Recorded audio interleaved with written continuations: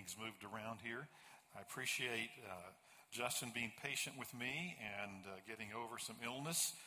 By God's grace, I'm over it now fully, as much as a 70-year-old can be over it, but that's pretty good. So it's good to be with you finally. Supposed to be here 2 weeks ago, and then last week, and then, finally made it this week. So we'll trust that God's timing is right and good, and we don't always understand what he's doing, but we do understand that what he is doing is good. So thanks for that. Let's go to the Father and ask him to bless our time in his word. Father, we have been singing to you and about you. Thank you for music. Thank you for music that's been around a while. It stirs good memories. It stirs Ebenezer's, if you will, Lord, of what you have done. So thank you for that. Thank you for John and Ellen leading us this morning. And we ask, Father, that you would take this time of music and time of reflecting upon you and what you have done, and you would prepare us to hear what you're going to be saying to us through this portion of your word this morning. We trust that in your timing and in your sovereign plan that this is what you wanted preached this morning in this place. And so, Father, give us ears to listen. Give us hearts that are open to what you're going to say to us. And just now in the quietness of this moment, if you would, just silently in your own heart, just say a prayer for someone sitting around you that needs to hear God's word. Maybe even someone that's not even here this morning, that is somewhere else. But just lift someone else up in the quietness of your heart, that God would speak to them this morning.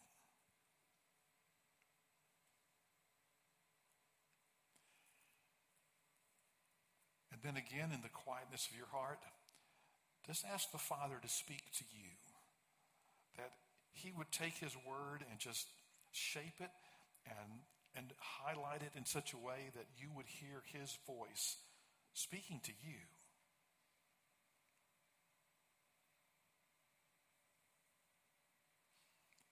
And then if you would, again, in the quietness of your heart, just say a prayer for me that I would simply be God's conduit, God's tool, to open his word so that we could hear what he is saying to us.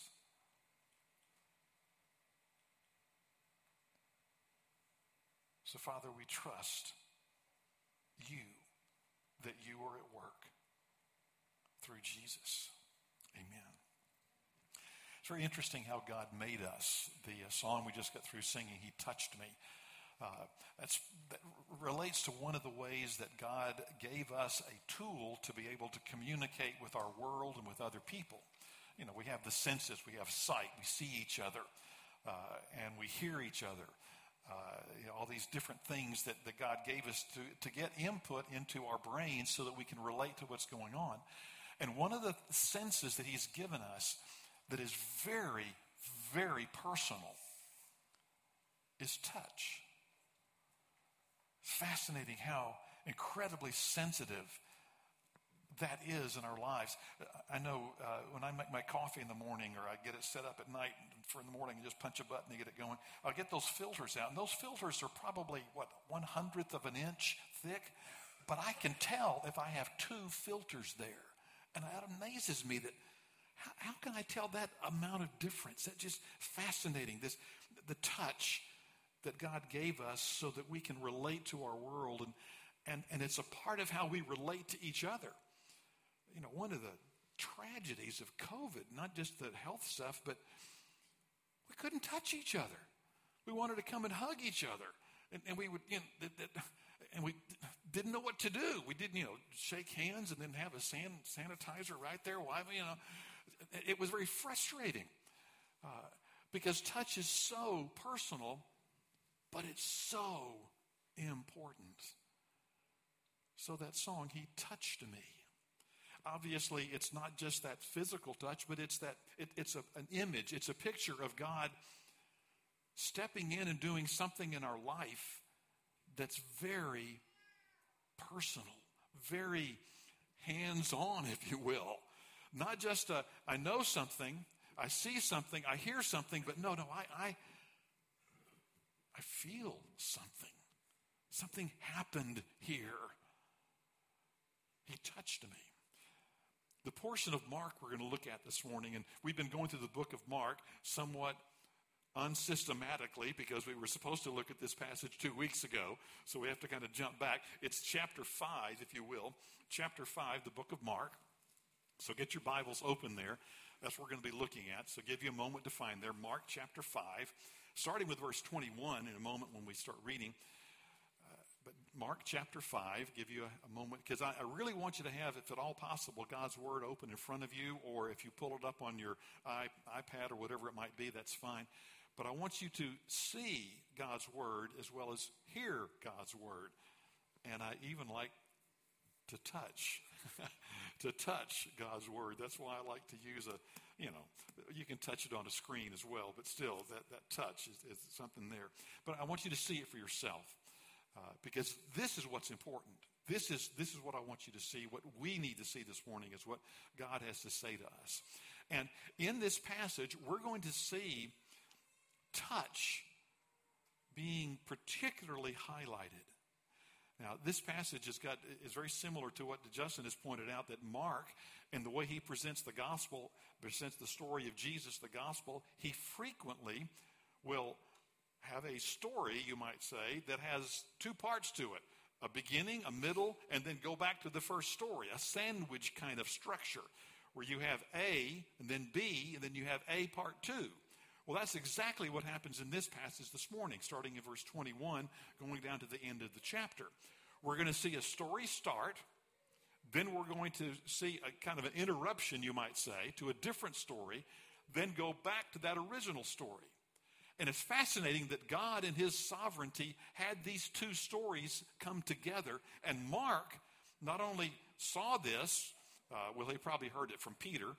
He may have seen it as well, we're not sure. But for sure Peter saw it, and for sure Mark got his word from Peter. They not only saw that, but he said as he began to record it, he put these two stories together. And we're going to see that these stories are not two separate stories at all. They are linked together in many, many ways. Now, how do we know that? Well, in a moment as we're going to read through it, I want you to observe the number of similarities. We're going to see, just a couple of examples so that you'll kind of know what to look for. We're going to see a woman healed and a girl raised from the dead.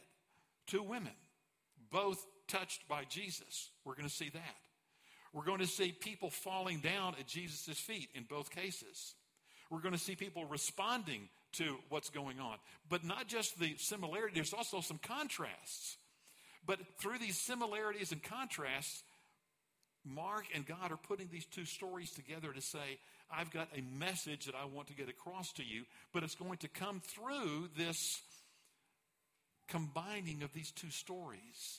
So let's read it together. And as we read it, I want you to be listening for and looking for what's similar and what's different. Then after we do that, we're going to step back and say, all right, what is this passage teaching us? What are we getting from these similarities and these contrasts? So here we go.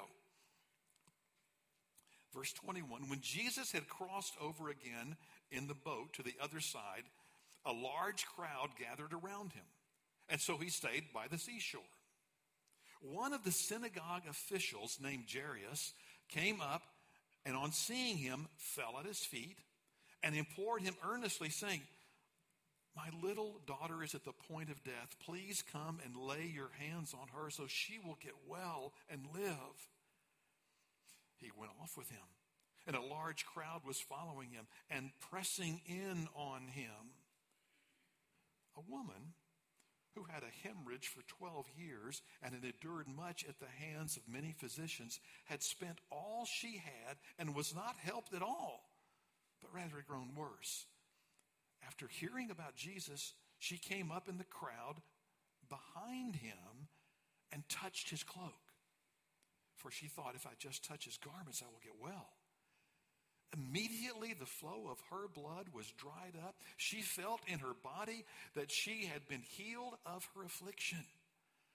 Immediately, Jesus, perceiving in himself that the power proceeding from him had gone forth, turned around in the crowd and said, "Who touched my garments?" And his disciples said to him, "You see the crowd pressing in on you, and you say, 'Who touched me?'" And he looked around to see the woman who had done this. But the woman, fearing and trembling, aware of what had happened to her, came and fell down before him.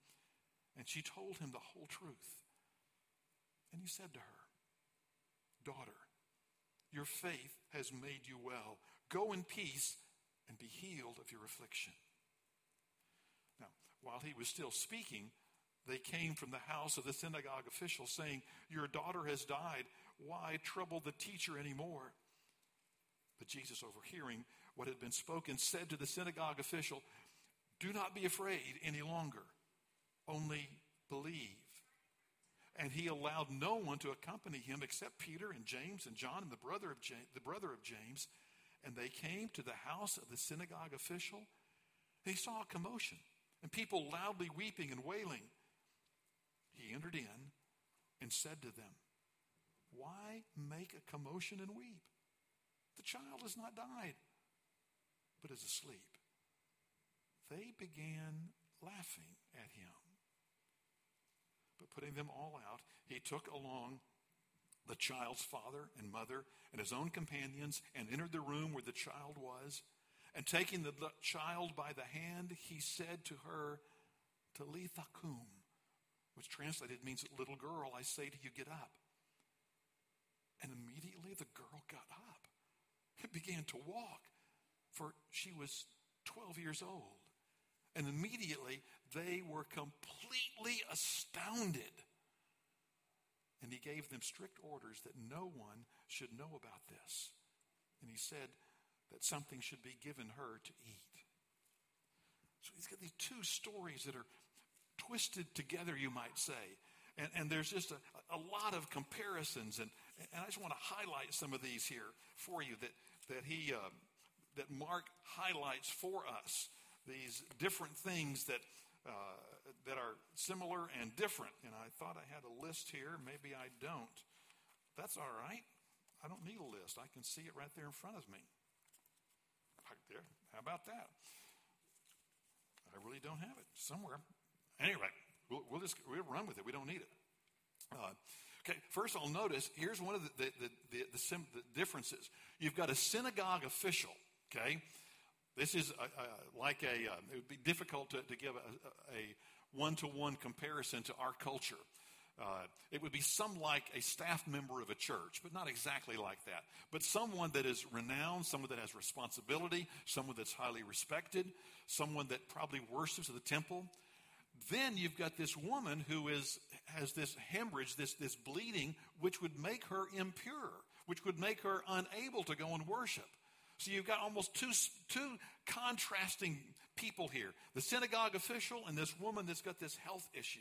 So there we've got this contrast, and yet they both come up. Did you notice they both come in? One came up to him and fell at his feet. The woman, after she was healed, fell at his feet. So we got that similarity. Did you notice also, Jesus called the woman daughter, and that Jairus talked about his daughter. You've got the 12 years of her being sick. You've got the daughter being 12 years old. You've got all these interesting similarities here. You've got a group of people that are pressing in on Jesus, and there's all these people around him. You've got this group pressing in on him in one situation, and in the other situation, he says, "No, I want you to stay away. I'm just going to have this small group with me." So you've got these contrasts and similarities, and we could just go on and on. There's so many here that it's clearly linking these two together. So now, what do we do with these things? Well, that's where your notes come in. They were passed out to you there. The first thing I want you to notice is that Before we get into the contrast here, there's a little phrase here that I want to highlight. It's fascinating, a phrase. It's something that happens here that gives us some insight into who Jesus is and who the Trinity is and who God is. Did you notice when the woman came up to reach out and touch Jesus' garment, she was healed? And it says there in verse 30, immediately Jesus, perceiving in himself that power proceeding from him had gone forth, turned around and said to the crowd, "Who touched me?" And you go, wait. It's almost like the woman came up and touched Jesus' garment, and God the Father decided to heal that woman, and so he did that through Jesus, and Jesus sensed the power coming out of him to heal that woman, but it's like Jesus did not make a decision to heal that woman. It was this passive act of his. The Father just did it almost independently from him. And we go, that's kind of strange. But what that tells us is there's something very unique and very important about the relationship between Jesus the Son and God the Father and God the Holy Spirit. That yes, they are one, and yet even here we see them operating independently. This is absolutely crucial because when Christ died on the cross, well, did God die? Well, in a sense he did, but no, in a sense, no, he didn't. God the Father did not. God the Son did. God the Spirit was there, but only God the Son died. And we go, wait, how can they be one and yet be independent? How can they be one and yet be independent like this, that Jesus almost didn't even know that it happened until it happened? It was like, oh, well, that's because of that unique relationship between God the Son, God the Father, and God the Spirit. And it's so, so important in our understanding, in our theology, that God died for us, and yet how can God die? And we go, I don't understand. That's okay. But at least we understand that it was necessary that this happened, that there's this structure in the Trinity that somehow they're united and yet they're independent. And that's how we can have our salvation. That's how we can say, yes, Jesus was God and Jesus died for me, and his death is so significant that it can give me salvation 2,000 years after he did that. See, if he was just a man dying, but that's terrible. I mean, but we all die. But he wasn't just a man dying. He was God dying. So this little incident here gives us some insight into that relationship between God the Father and God the Son that other passages don't see, that don't give us that. But now, back to what we learned from these contrasts and these similarities. The first thing you have there is that the powerful work of God in our lives is active and yet passive. There's an active sense that we go to God and say, God, we need you. And yet there's also a passive sense. When the synagogue ruler went up, he was seeking Jesus.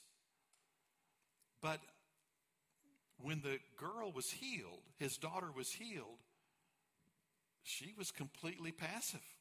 There was nothing she could do. When the woman came up to Jesus, she sought him out. She was active. She was going towards him. She sought him out. She did the touching. But when the girl was healed, Jesus did the touching. He lifts her by the hand. Mark makes a point of that. So we've got the woman touching Jesus. We've got Jesus touching the girl. There's an active, there's a passive part in receiving God's power. Now, this morning when we talk about Jesus touching us, Jesus' power coming to us, there's some different reactions. One is, I need the touch of Jesus. I really do. I need him to encourage me. I need him to do something in my life that I need that. Well, that's that active part. That's that, yes, I want that. Yes, I need that. But then there's a passive part that sometimes we don't even know that we need God's power. We don't even know that we need Jesus to touch us. We're not aware of the fact that he needs to come into our lives, and there's this passive part to it that we just sit back and it's almost like there's nothing we can do, and yet there's a combination there. He's never going to force himself on us. So there's always an active part to it, and yet it's not just us, it's his work. There also has to be this passive part where he does it to us, that it comes upon us. And so putting these two stories together helps us see that God's power at work in our lives is both us exercising our will and us receiving God's sovereign plan that he has for us. An active and yet a passive part to it. They go together. And somehow it's not just, okay, God, you're going to do it and there's nothing I can do and I'm just going to sit here and let it happen to me. That's that, okay? There's nothing that, nor is it, I'm going to do it all, God, and if you'll just kind of step out of the way, I'll get it done. No, it's both. It's active and yet it's passive. And that's what he's trying to show us in this story about God's touch. God's power in our life comes with us exercising our will and with us simply receiving God's wonderful good plan that he has for us. A passive part to it. So an active and yet a passive part to receiving God's wonderful power, God's touch. Now, there's another contrast, another similarity that brings something out here. It's the second thing here. We should be astounded at the powerful work of God. We should be astounded when we see God's touch in people's lives. That's fascinating here. All kinds of different reactions here. Jairus, when he first comes up, he falls at his feet there in verse 22. He's falling at Jesus' feet out of respect for him, out of, you are the rabbi, you are the powerful one, you are the one who can heal my daughter. I'm going to fall at your feet. So we see this response of him falling at his feet. And then the lady, when she comes up and touches his garment, and then Jesus turns around and sees that she's the one that touched him, she does the same thing. She falls down before him. So this deep respect, this humility before God, before Jesus, before God, you are the one that I am bowing before. Now, our culture, we don't do any bowing. And we probably shouldn't. If you watch some of the British films and such like that from centuries past, you see them, bowing before lords and kings and stuff like that. We don't do that. Well, a lot of different reasons. I'm not sure I want to bow before any person. But how can I not bow before God? I mean, he is so far greater than us. We even talked about this Trinity thing. That's just, his existence is different than ours. I need to bow before God. I need to do that. But not everybody in this story is bowing before him. Did you notice how they responded when he shows up and says, hey, she's not dead, she's only asleep, down in verse 40? They began laughing at him. Nah. Who do you think you are? That's that. No, that shouldn't be our response. But the ending response should be our response. This is wonderful. After she comes back from the grave, immediately, this is verse 42, immediately they were completely astounded. Not just astounded, not just amazed, not just blown away, but completely astounded, completely amazed. That should be our response when God touches someone, when God touches us, when we see God's hand. The world that we live in is filled with God's touch. We assume that it will always happen. We assume we'll have air to breathe. We assume that the sun comes up. We assume that the trees grow. We assume that when we water our grass, it eventually will come back green. We assume that. But that's miraculous. That's in God's incredible creation. We should be continually astounded Just creation. Not to mention when he steps into our lives and takes someone that's filled with guilt, filled with sin, and transforms them. Takes someone that has no hope and gives them hope. Takes someone that is running away from him and says, let me touch you and come back to me. We should be astounded at that. We should be astounded when we see someone get baptized. We should be astounded when we're going to hear a report about some children coming to faith this week. To say, wow, Lord, that is amazing that you've done that. We need to be astounded at the work of God in our lives. Astounded at God's touch. God's touch in our life. That should be our response. Now, one more here. We need to experience how do we experience the power of God? How do we experience God's touch?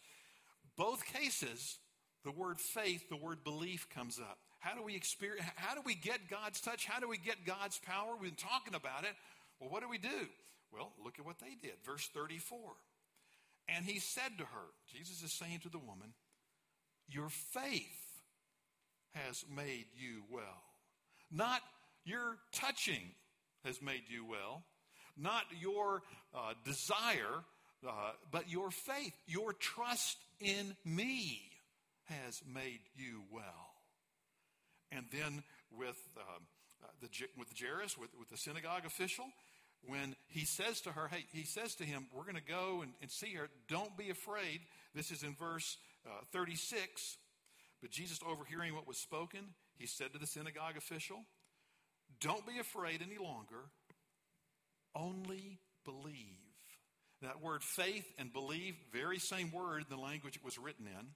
For English, we have to have two different words. I wish we had the verb faithing, but we don't. But that's the sense of it. It's both cases, Jesus is saying, you need to trust me. You need to trust what I'm doing and receive my touch. You need to believe in me. Part of what Mark is doing through his gospel is not just saying, here's what Jesus did. He's also saying, here's who Jesus is. And right here, he's making it very clear that Jesus is the one who can heal people. Jesus is the one who can raise them from the dead. Earlier in Mark, we saw this astounding thing. One of the first things he presented is that Jesus is one who can forgive sin. Well, who is this guy? He's got to be God's son. He's got to be God. Well, we can trust God. We can trust him that he's going to touch us in a way that is right and appropriate for us. So Jesus wants to touch you this morning. Fascinating thing about touch. It's very personal. He wants to be very personal with you this morning. He wants to touch you in a specific, concrete, personal way. And I have no idea what that is for each one of us. How could I? Because it's his touch in your life. Now, sometimes we're touched in a way that encourages us. I'll never forget, this happened to my soul. My daughter's 41, so this happened like 42 years ago because it was before she was born. I had my wisdom teeth taken out, and I will never forget sitting there in the dentist chair, and before, he hides that big needle kind of thing, he kind of pulls it out, I'm glad they do. But I remember his assistant. She was standing there, and just before he trying to deaden it, some kind of thing, just before he stuck that old needle in there, she patted me on the shoulder like this. I'll never forget that because it just kind of calmed me down and encouraged me that, hey, it's going to be okay. That touch said so much to me and was so personal. I'm convinced that this morning God wants to encourage some of you. That his touch, this powerful God, wants to come along and say, hey, it's been rough. It's been a hard couple of years or couple of months or maybe even this past week. But I just want to encourage you. Keep trusting me. Keep following me. Keep doing what you know is right. It is hard. It's painful. But you just keep trusting me. I want to encourage you. Yes, it's going to be all right. It may not be like you want. It may be, and in fact, it will be different from what you planned, but it's okay. It's okay. I'm convinced that God's Spirit is just touching some of you this morning. In fact, He touched me this way just a couple of weeks ago. I was thinking through some of the decisions I made as a senior pastor and had to do some personnel things that I had to deal with that weren't very pleasant and hurt some people but had to be done and all this kind of stuff. And I thought that through. If I should have done that, maybe I should. And then I thought, well, how about the stuff that was done to me, by an elder board that wasn't necessarily what I thought. And I was trying to think all this through. If I'd done this, if I'd done that, should I have done this? And through reading God's word, specifically in Ecclesiastes, it was like God said, Calvin, calm down. You can't figure it out. Learn from it, yes, but you'll never figure all this stuff out because there's too many moving parts to it. But I got it under control. And he just kind of patted me on the shoulder and said, Calvin, it's all right. Don't worry about it. I've got it under control. But that's not the only kind of touching.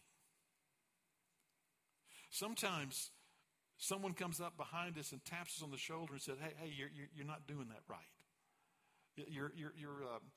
You've got the drill in the wrong way. I know with my grandson, I love to get with him with a little screwdriver, a little power screwdriver, and he's like 2.5, 3 years old, and we'll sit there and drill screws in. I've already pre-drilled him, kind of thing. But he just loves that. Except when he gets the little switch wrong and it's going the wrong way, he can't. It doesn't go in.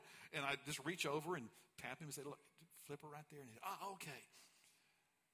Maybe God's tapping you on the shoulder this morning and saying, hey, you need to change some stuff. You're not doing it the right way. You're not following my word.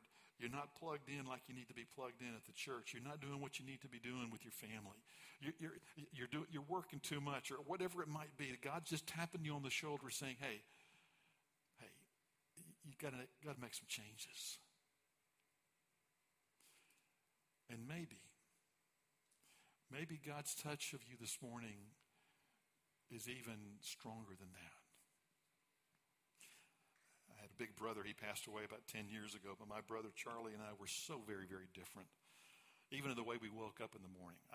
For some reason, God gave me a spirit that, I wake up in the morning, I get up, I'm ready to go. I rarely have to even have an alarm clock. My brother was completely different. You had to shake him sometime to get him awake. He'd just be sound asleep. The alarm goes off. He doesn't hear it. Charlie, wake up, wake up. Maybe God's touch is like that for you this morning. God's saying, wake up. You've got to make some serious changes, and you know it. You know the road you're going down right now is wrong, and you got to wake up and change. You can't keep doing what you're doing and running away from it. You've got to change. You've got to get plugged into a church. You've got to change the way you look at your family, whatever it might be. But God is shaking you, saying, you've got to wake up. God wants to touch us this morning. He wants to touch you. He wants his power to be at work in you. Not to just say, get out of the way and let me do my thing. No, this is for your good. This is for what is right and wonderful. His power is good for us. We sang about the goodness of God, and he is good, and his power wants to do wonderful things in your life. He wants to touch you. He wants his power to be at work in your life. There's an old poem that's been around for a good while. I first heard it back in the 50s and 60s, and it was recorded by an old actor back then. It's been re-recorded by Wayne Watson and some other people. People have made films of it. It's a wonderful little old poem, kind of sweet, but it's got a great point to it. It's about an estate sale where they're selling off, various things, auctioning off. And then the last thing comes up, and it's the old dusty violin. And it doesn't worth very much. And they start with, maybe $1, $2, maybe $3, and they're about to sell it. And then the guy stands up in the back and comes forward and says, here, he takes the violin, dusts it off, tunes it up, gets the bow just right, and begins to play just a beautiful song on it. And And then the poem ends with this. The auctioneer stands up and says, now, 1,000, 1,000. Do I hear 2? 2,000. Who will make it 3? 3,000 once, 3,000 twice, going and going, gone, said he. The audience cheered, but some of them cried, we just don't understand. What changed its worth? Swift came the reply. The touch of the master's hand. God wants to touch you this morning. He really does. He wants to personally touch you. Maybe it is that encouragement to say, hey, keep going. Maybe it's that tap on the back that says, hey, you got change. Maybe it's wake up. Wake up and do what you need to do. Let's pray together. Oh, Lord Jesus, thank you that you want to touch us. Thank you that you want your power to be at work in us. And oh, Father, by the power of your Spirit, Lord, only you can work in each one of our lives. Only you can personally touch each one of us. And so, Father, we pray that would happen right now. That people would reach out to you, that they would be active, and yet they would be passive, and they would trust you to do something. Father, for that one who is really hurting, oh God, let him feel your hand. Let him feel your hand, and let him keep on following you, even in the face of pain and difficulty. Father, for the one that needs to make some changes, God, empower them to do that. Thank you that you don't just touch us, but you empower us to make those changes. And oh God, for the one that needs to wake up, let him do that. Now, just now in the quietness of this moment with your head still bowed, we would love to talk to you about any of these things. Specifically, if you've never trusted Christ as Savior, he's touching you this morning. But you've got to trust him. He won't save you if you don't let him save you. You've got to trust him as your Savior. If you haven't done that, do that this morning. And we would love to talk to you about that. Maybe some of that other area. We're going to be singing a song here in a moment. And after we sing and close the service, and at the end, Justin and I will be standing around, or others will be kind of mingling around. We would love to talk with you. So seek us out. So, Father, thank you that you have touched us this morning. Thank you for what you are going to be doing. And we look forward to being astounded by what you're going to be doing. All of this through Jesus. Amen. Ellen and John.